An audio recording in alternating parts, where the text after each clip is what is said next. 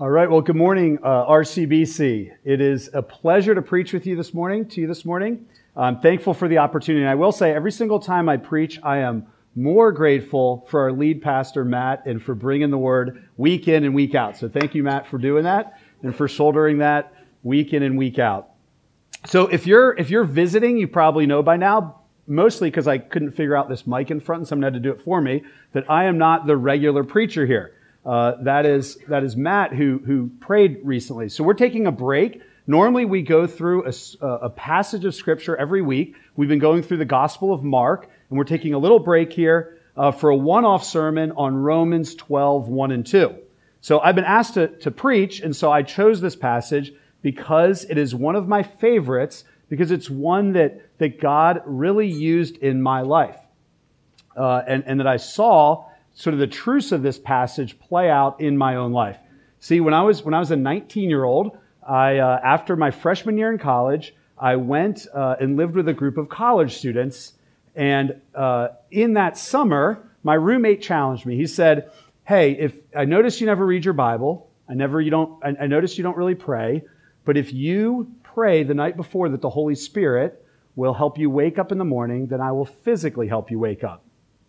You might say, he made me an offer I just couldn't refuse. And so that summer I read through most of the Bible. And simultaneously, as I was reading the Bible and I was listening to God's Word, that summer I saw the truth of God in this passage. As my life was transformed, as my heart and my mind were saturated with God's Word. So, our passage this morning is Romans 12, 1 and 2. Let me go ahead and read it again. We just heard it, but I want to read it again. It's short enough. So Romans 12, 1 and 2.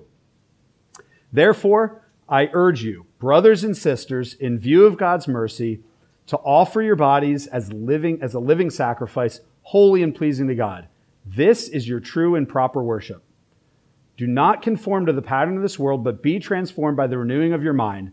Then you will be able to test and approve what God's will is, His good, pleasing, and perfect will." Well, my goal this morning is exactly what Paul's goal is in this passage. I want to urge you, to convince you, to motivate you to live differently because you live in light of the gospel. I want to specifically urge you, to motivate you towards 3 actions. And those 3 actions are going to form the outline of this sermon. 1, remember the gospel. 2, live as worship. And 3, eat renewing food. So first, remember the gospel. Remember the gospel. Well, in the first half of 12:1, Paul says, "Therefore I urge you, brothers and sisters, in view of God's mercy." So that word therefore gives us a clue as to where this comes. This passage is right at the hinge of Romans. In chapters 1 through 11 in Romans, Paul has been making a theological argument. He's building a case as to what Christianity is. He's saying why Jesus matters. That's basically what he's doing. And then in chapter 11 or chapter 12, there's a hinge. He transitions from primarily preaching doctrine to now practical application. He's moving from the deep truths of the gospel now to how it applies to our lives. He spent 11 chapters basically saying, let me explain the mysteries of God. And now he's going to say, here's what it should mean to you. So some of us here are wired to love doctrine and theology, right? And some of us are wired to kind of just love practical application. Just tell me what's in it for me. But here we see in the wisdom of God that all of us need both. See, doctrine without practice is cold, and practice without doctrine, however sincere it might be and well-intentioned, can lead us away from God. So we need both. And so in the wisdom of God, Paul gives us both. Do you want the fuel to live the Christian life? Do you want to know what the fuel is to live the Christian life? Well, it's to put doctrine in your tank. That's what you need. That's the fuel. He's also saying, though, if you've got fuel in your tank, right, especially at today's gas prices, if you've got fuel in your tank, then you need to be living the Christian life. You can't have one and not the other. You need to have both doctrine and practice. So what does Paul have in mind by the mercies of God? What does he have in mind? That's kind of what this passage says. In view, in light of God's mercy, he has the gospel in mind. So again, throughout this entire letter of Romans, Paul is laying out a case for the gospel. He's carefully explaining it. And so I want to take a moment and carefully explain the gospel to you. And what I'm going to do is I'm going to use something called the Romans Road. The Romans Road is, if you're ever wondering, how do I go through one book of the Bible and understand everything about the gospel? This is a way to do it. It's by going through something called the Romans Road. It's a helpful way to try to take one book and try to understand what God is saying to us about what he means about the gospel. I'm going to give you guys chapter verses. I do this. I would encourage you, use this as something that you do in your quiet time this week. Think through who God is and the gospel that he reveals by going through Romans. If you've never heard this before, then again, I would encourage you to write this down. So Paul starts in chapter 1 with what many consider to be the summary of this entire book. It's basically shorthand for the mercies of God. It's the good news that brings salvation. And he says this in Romans 1:16. He says, "For I am not ashamed of the gospel, because it's the power of God that brings salvation to everyone who believes, first to the Jew, then to the Gentile. For in the gospel, the righteousness of God is revealed, a righteousness that is by faith from first to last, just as it is written, the righteous will live by faith." So next he says, so that's the gospel summary. He says, well, all of us have a problem. See, the problem all of us have as humans is that we all sin. And the consequences of that sin, the wages of them, is death. It's physical death, and it's also eternal death, spiritual separation from God.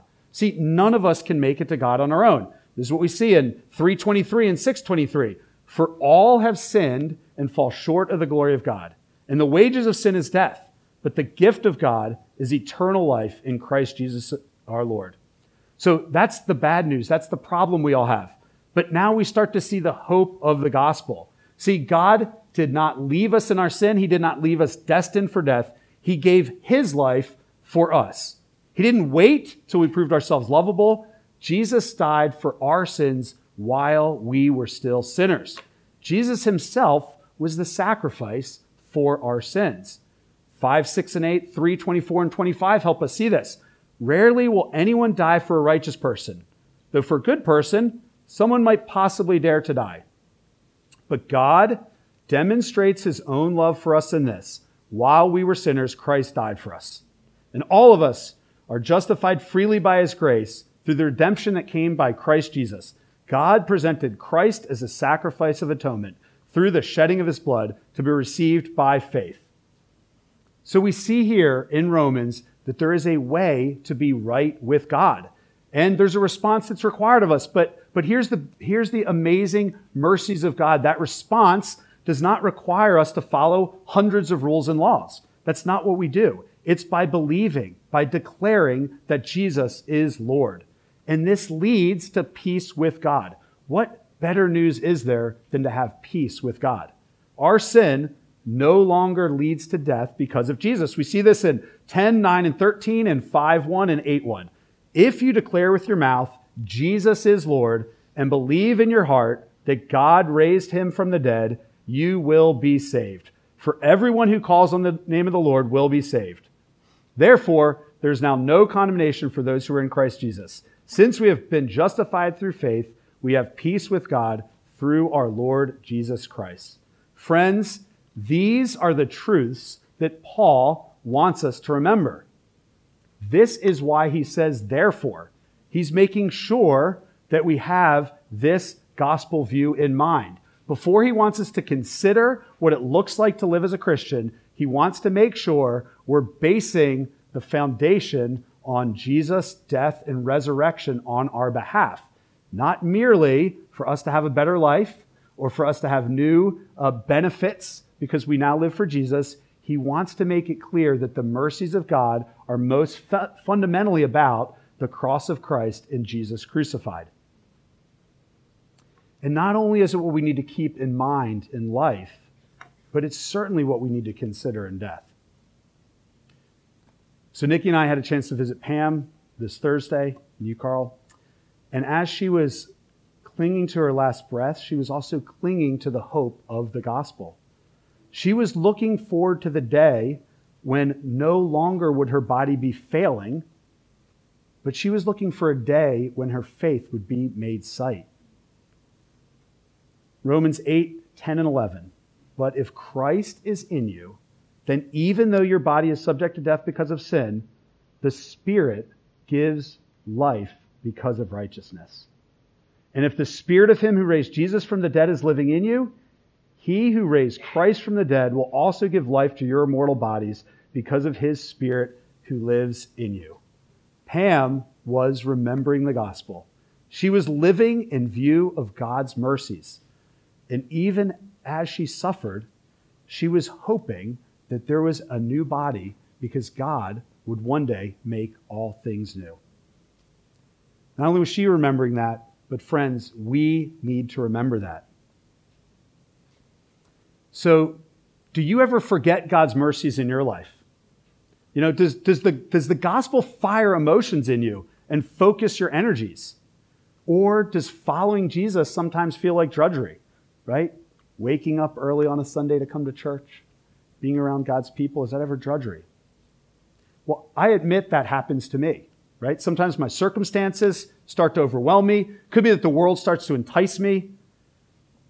Could be that my own sin really starts to cripple me. And when I do, I lose sight of the gospel. Not only is it not in the main view, but it's barely even in the rear view mirror of my life. So here's something I do.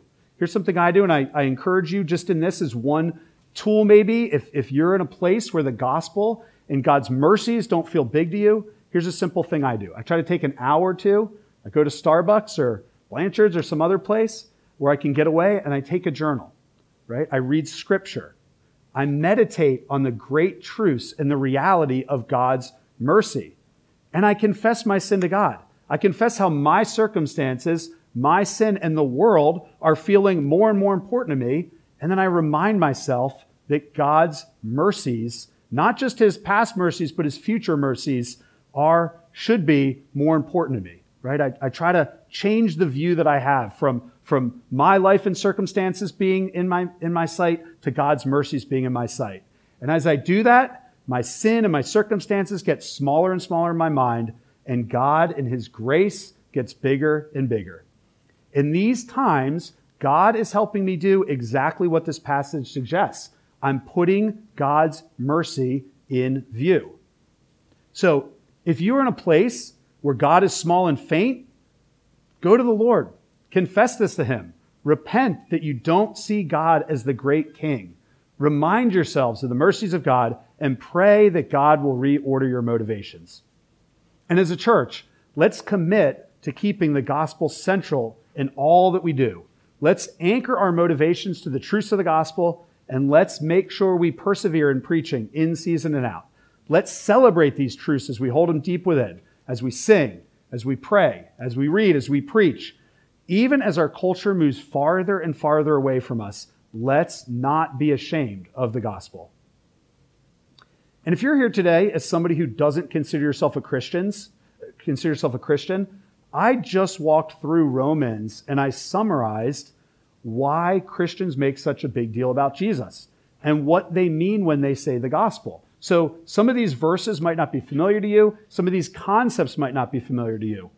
If you want to understand more of what Christians talk about by the gospel, what these passages mean, then see me after this service, see Matt, he'll be standing at the back door, see one of us and just say, can I meet up with somebody else and just walk through the Bible and try to understand a little bit better what it means?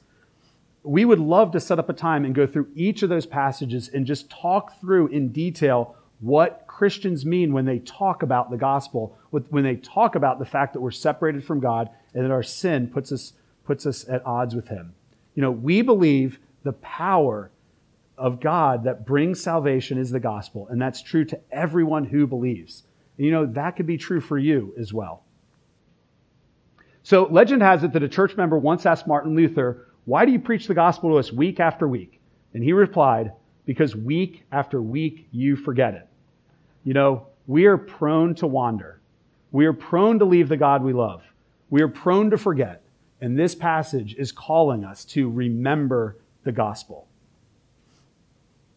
So Paul wants us to remember the gospel. But he also wants us to, and my second point is, live as worship. Paul wants us to live as worship. We see this in 12, the second half of 12:1. He says, offer your bodies as a living sacrifice, holy and pleasing to God. This is your true and proper worship. So, when I hear that word sacrifice, I have to admit, I just have spent the last 4 months coaching baseball. So the only thing I can think about, of course, is baseball when it relates to any of these words. And of course, in baseball, there's this idea of a sacrifice bunt, right? Where you give yourself up so that a base runner can move along and hopefully your team can win, right? So we sort of think about sacrifice as giving up. And here, of course, in our passage, Paul uses this Old Testament sacrificial language. In the Old Testament, a person would bring an animal and offer that as a sacrifice to God. They'd bring their pigeon or their lamb or their goat, and they'd give it over to the priest in order to be offered as a sacrifice to God. But what's important to note is that in order for the sacrifice to be acceptable to God, it had to be an outward symbol of the one offering it, right? A sacrifice was never just about the goat or the lamb or the pigeon. It was about the heart of the person who was bringing it, right? It was an outward symbol of what they were inwardly believing. If it was merely duty, if it was more about the one who was making the sacrifice, not about the one to whom the sacrifice was being made, then it wouldn't be acceptable. And we see, of course, an example of this in Genesis 4. We see, now Abel kept flocks and Cain worked the soil. In the course of time, Cain brought some of the fruits of the soil as an offering to the Lord, and Abel also brought an offering, fat portions from some of the firstborn of his flock. The Lord looked at favor on Abel and his offering, but on Cain and his offering, he did not look with favor. So God accepted Abel's offering, but he rejected Cain's offering. Well, what was the difference? What was the difference in these? Well, it's not that God loves Kobe beef and he really doesn't like kale. That wasn't the difference between these two. It's that one was duty in order to get something, and one was given because God was great. It was about one was offered from a heart of love and gratitude and as an act of worship. Worship is when we give to God because he is worthy. It's not so much in the what we do, it's in the how we do it. It's our heart posture. What Paul is saying here then is that when we offer our bodies, another way of saying all that we are in every moment to God, when we do this, it's an act of worship. Another way to think about this, sacrifice to the Christian is a response of worship to who God is and what he has done. It's giving worship to God. So when we are living sacrifices in this way, Paul says it results in true and proper worship. True and proper worship is when we sacrifice, live lives of sacrifice like this. Now when we hear this word worship, I think a lot of Christians, it kind of makes me think of that line from The Princess Bride. You keep using that word. I do not think it means what you think it means, right? Worship is one of those words that I think we kind of think of as singing in church, right? That's what worship is. And I would say singing is certainly worship. So I'm certainly not saying it's not that. But to others, it's more of an emotional response to God. I'm not really worshiping God unless I'm very emotional about who God is. And so therefore, it means we should always be excited about the things of God. The Bible offers a more holistic view of what worship is. The Bible tells us that we are worshipers by our very nature as human beings, that we will find something to bow before, something to give our lives and our devotion to. We will worship something. We will center our lives around something or someone. Of course, worship is a very good thing as long as the object of our worship is worthy of it. So what's the object of our worship? Well, only God himself. As Jesus said, Luke 4:8, worship the Lord your God and serve him only. Our worship should be reserved for God. He alone should command our highest devotion. And it should be around him that we center and organize our lives. Worship for the Christian then is not merely singing. Worship is making much of God. It's pointing to him with your life. It's glorifying him. It's caring more about his name and his fame than even your own. The Westminster Catechism says it probably the most plain way. What is the chief end of man? Man's chief end is to glorify God and enjoy him forever. Just a different way of saying our chief end is to worship God. Friends, we are living sacrifices, holy and pleasing to God when we live as worship, when our lives show that we live to glorify him. And of course, Jesus did this perfectly. He was a living sacrifice, holy and pleasing to God. If we want to know more of what a life of worship looks like, we look to Jesus. So what does this mean for us as a church, as RCBC, to live as worship? What's an application for us as a church? Well, I think we're not alone in misunderstanding what proper worship is. We're not alone in that. That's kind of the point Paul was making here. So Paul in Romans was writing to Jew and Gentile Christians. And so they had all kinds of assumptions about what true and proper worship was. It's why Paul was writing this. He was trying to reshape their paradigm of what worship looked like. He was literally trying to help the Jewish Christians go from sacrificing dead animals in a temple to being living people sacrificing in the church and in the world. That is a huge paradigm shift that Paul was trying to get across to them. And what does he use? Well, in the church, Paul uses the rest of chapter 12 to flesh out what this paradigm shift should look like, right? You used to take dead animals. Now this is what you do to have proper worship in the church. And you know what it looks like, or what it looks an awful lot like? Well, it looks a lot like a church covenant. If you read through the rest of chapter 12, you hear things like, be devoted to one another in love in 10. Honor one another above yourselves. Use your gifts to serve one another. Rejoice with those who rejoice. Mourn with those who mourn. Right? As we do these one another's that Paul talks about, we do them as one body and different gifts so they don't all look alike. You know, I think a church plant gives us an amazing opportunity to live out this living lives of worship in the church, right? Just like the Jews and Gentiles that Paul was writing to, that church, they came with different backgrounds, different cultural expectations, different family and personal preferences. Just like them, we all come with different backgrounds, assumptions, and expectations. And just like them, we need to press on living a life in unity, fighting the temptation to put our preferences ahead of others, and instead worshiping God as we gather together and as we live together, right? We want to fight the temptation to put our preferences ahead of others, and we want to worship God in all that we do. But I think there's also application not just for how we live as a church gathered, but also how we live as a church in the world, how we live as a church scattered. Paul writes in Colossians some instructions that I think help us in this area. In 3:23 and 24, he writes, whatever you do, work at it with all your heart as working for the Lord, not for human masters, since you know that you will receive an inheritance from the Lord as a reward. It is the Lord Christ you are serving. Right? Everything you do, he says, everything you do, work at it as unto the Lord. Another way of saying this, everything you do, live as worship as unto the Lord.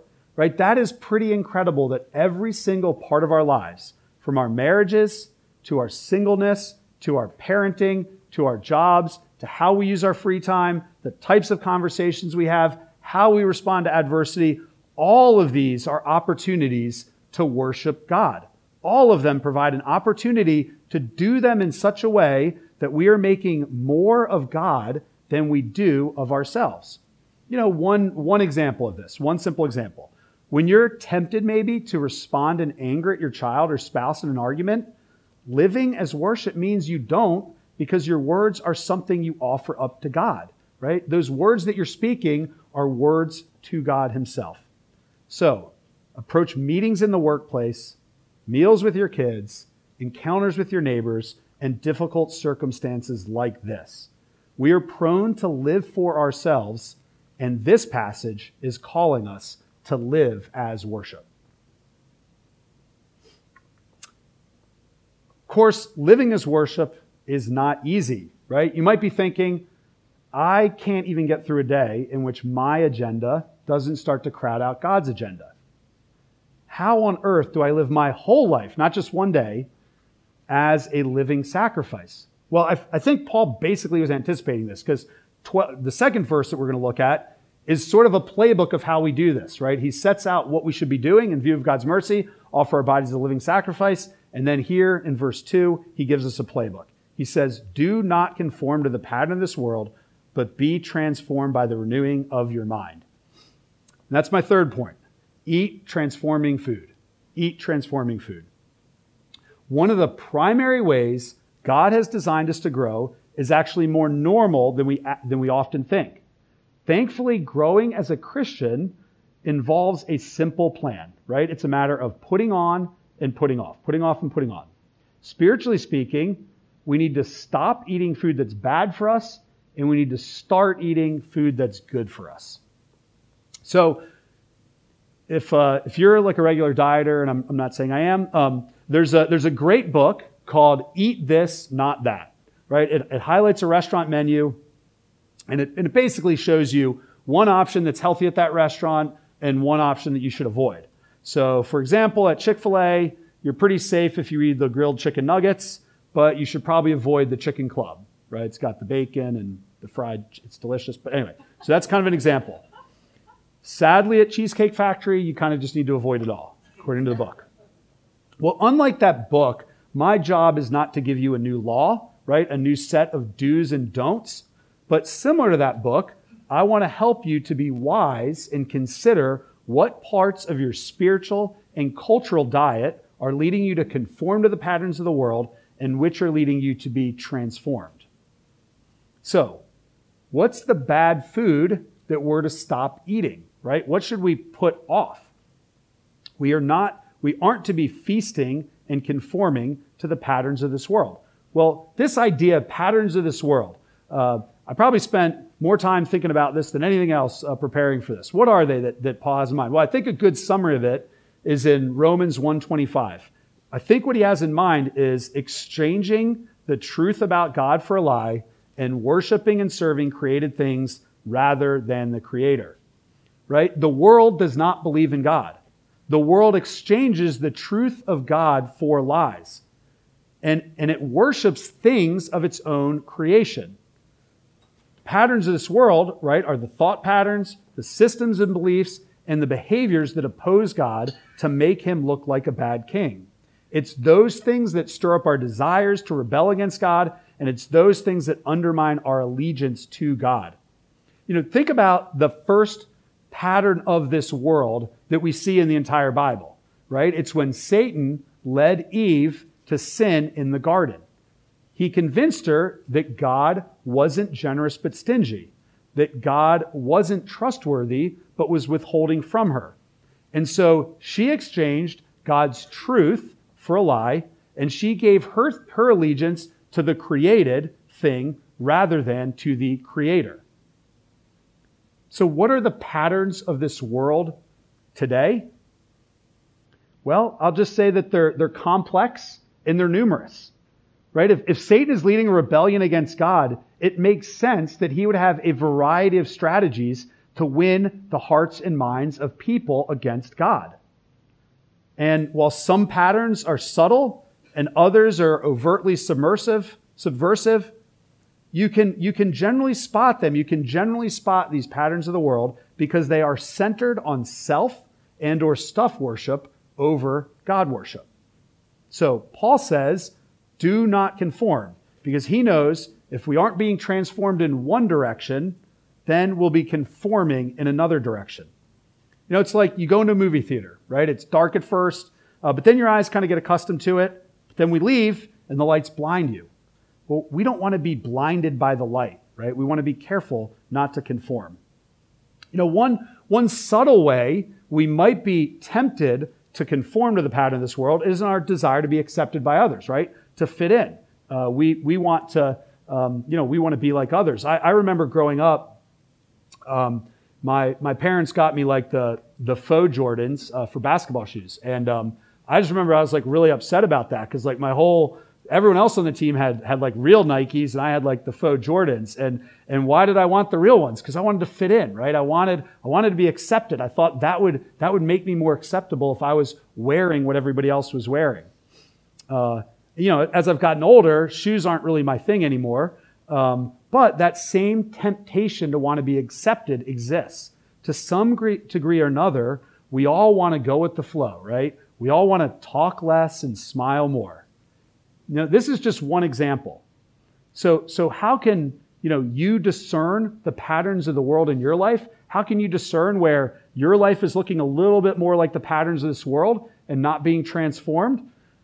Again, I don't think there's any way I can sit here and tell a group of people this large all the patterns in this life. But we need to exercise wisdom and discernment about our own lives and as we think about this. And this is one of the main reasons God has given us one another. As we meet up together, as we are in one another's lives, as we discuss and talk about particular temptations, you might start to ask people, what are possible patterns in my life, right? Allow people to ask you questions about how you spend your time, how you spend your money, what subtleties there are in your life where you might be just mindlessly going along with the flow, with the patterns of this world. Think about what in your life might be discipling you more than God's Word. So RCBC, let's together be a band of nonconformists. So we talked about what not to eat. Now let's talk about what to eat. How do we keep God's mercy in view? How do we have a transformed mind? What do we put on? Well, we already know this, right? From verse 1, we just spent a whole lot of time on that. We remember the gospel. We remember the gospel. We keep rehearsing in our minds daily, often to each other, to ourselves, everything that Paul has just taught us about Christ and his work from chapters 1 through 11. Right? This is why it's so important that we believe these truths so we can rehearse them to ourselves regularly. Right? Practically, how do we do this? Well, again, God in his kindness has not made growing spiritually, he has not made it rocket science, nor has he made it abstract spirituality. God has made it normal, specific, concrete, and effective. If you want to grow as a Christian, if you want to increasingly live a life of worship, the primary way you do it is through God's Word, right? You sit under streams of grace. It's what theologians call ordinary means of grace. You have regular times of prayer and reading the Bible. You attend church where you hear God's Word. You meet up with people so that you can encourage each other. You talk about these things as a family. You preach to yourself, such as that example of journaling I gave. Now, just to be clear, this does not mean if you do these things, you will 100% of the time grow as fast as you possibly can. But I will say, it does mean that these are normally the way that God grows us to maturity. And not doing them certainly does not help our growth. And I'll also say this, over my years as a Christian, I've come to see that we don't always feel God growing us, right? We might not be feeling it, but if we're sitting under streams of God's grace, if we're sitting under the ordinary means of grace, we can look back over time and see, just like that parable of the soils that we thought about a few weeks ago, God is faithful to consistently produce fruit in our lives. Let me give you a general suggestion. If you're somebody here who's not ever who doesn't, like I was, that story I told of me as a 19-year-old, with some sort of regular habit of being in God's Word, one encouragement to you that's been of great help to me is think about reading one chapter of Proverbs a day. There are 31 days in most months most months, and there are 31 chapters of Proverbs. So even if you miss a day, guess what? You know exactly what chapter of Proverbs to read, because you just look at the date and you know that's the chapter of Proverbs. And eventually you'll have more and more of God's wisdom in your heart and in your mind. And the more of that we get in our hearts and minds, the more able we are to fight conforming to the patterns of this world. Let me just give you one example. I talked about the desire to be accepted, right? The desire, the temptation to want to do that. Well, one proverb that specifically helps fight against that, 29:25. Fear of man will prove to be a snare, but whoever trusts in the Lord is kept safe, right? As we read God's Word, he transforms your life and he transforms your mind. Remember, you're not doing these things, these ordinary means of grace, you're not doing them to check a box so that your taskmaster will be happy with you. That is not Christianity. You're doing these things so that you can live a life of worship by increasingly being transformed by God. So let's commit to eating transforming food. Let's eat this and not that. And this brings us to the final payoff in this passage. So far we've considered to remember the gospel, to live as worship, and to eat transforming food. And this leads us to the incredible promise that is in the last part of verse 2, where it says, if we do these things, you will be able to test and approve what God's will is, his good, pleasing, and perfect will. So the way to read test here is not quiz. It's not saying, then you'll be able to quiz God, right? It's not like, now you'll have a bunch of facts and you can like do flashcards with God and test him and see his will. That's not what it means. It means more to understand or demonstrate. And that word approve there, it's not like, bring me the paint colors and I'll approve one for our walls. That's not what approve means there. It's agree with. So the logic here is that as you eat transforming food, you increasingly come to understand and agree that God's will is good, pleasing, and perfect, right? As you do that, you come to see that. Transforming begets trusting, because the more God's Spirit transforms your life, the more you see God's good purposes. So I love food. In fact, I took pictures of my food before it was cool to do. And I love sharing good food with people. I'm also from Philly, which means I love a good hoagie or a good cheesesteak. But even more, when I go back to Philly, I love to stop at Reading Terminal Market because they have the most amazing corned beef sandwich you can ever imagine. I take a bite of that corned beef sandwich, and as I'm soaking it in, as I'm just enjoying it, I hand it to my family and say, you got to try this sandwich. It is unbelievable. This thing is amazing, right? The bread is perfect. It's melting exactly right. You got to try this. So Nikki takes a bite of the sandwich, and it's like birds are magically chirping all around her shoulders. Butterflies are on her head. That sandwich is that good. As you can tell, even talking about the sandwich gets me excited, right? Nikki has tested and approved the sandwich. She has tasted and seen that it is good. Well, friends, this is how we should be about chapters 1 through 11 in Romans and how we think about the gospel. Paul is doing exactly this. He's giving us a food photo, right? He is showing us the mercies of God, and he is saying, you got to try this, right? You have to have God's mercies in view, that we are sinners saved by the death and resurrection of God. And as we do that, we taste and see that God is good. As we live in that, as we sink our teeth into it and we lean into it and live it, we only confirm more and more the truth that God's gospel is good. So friends, do you want to taste and see that the Lord is good? Do you want to know that his will is good, pleasing, and perfect? Well, then I urge you, let's together remember the gospel, live as worship, and eat transforming food. Let me pray.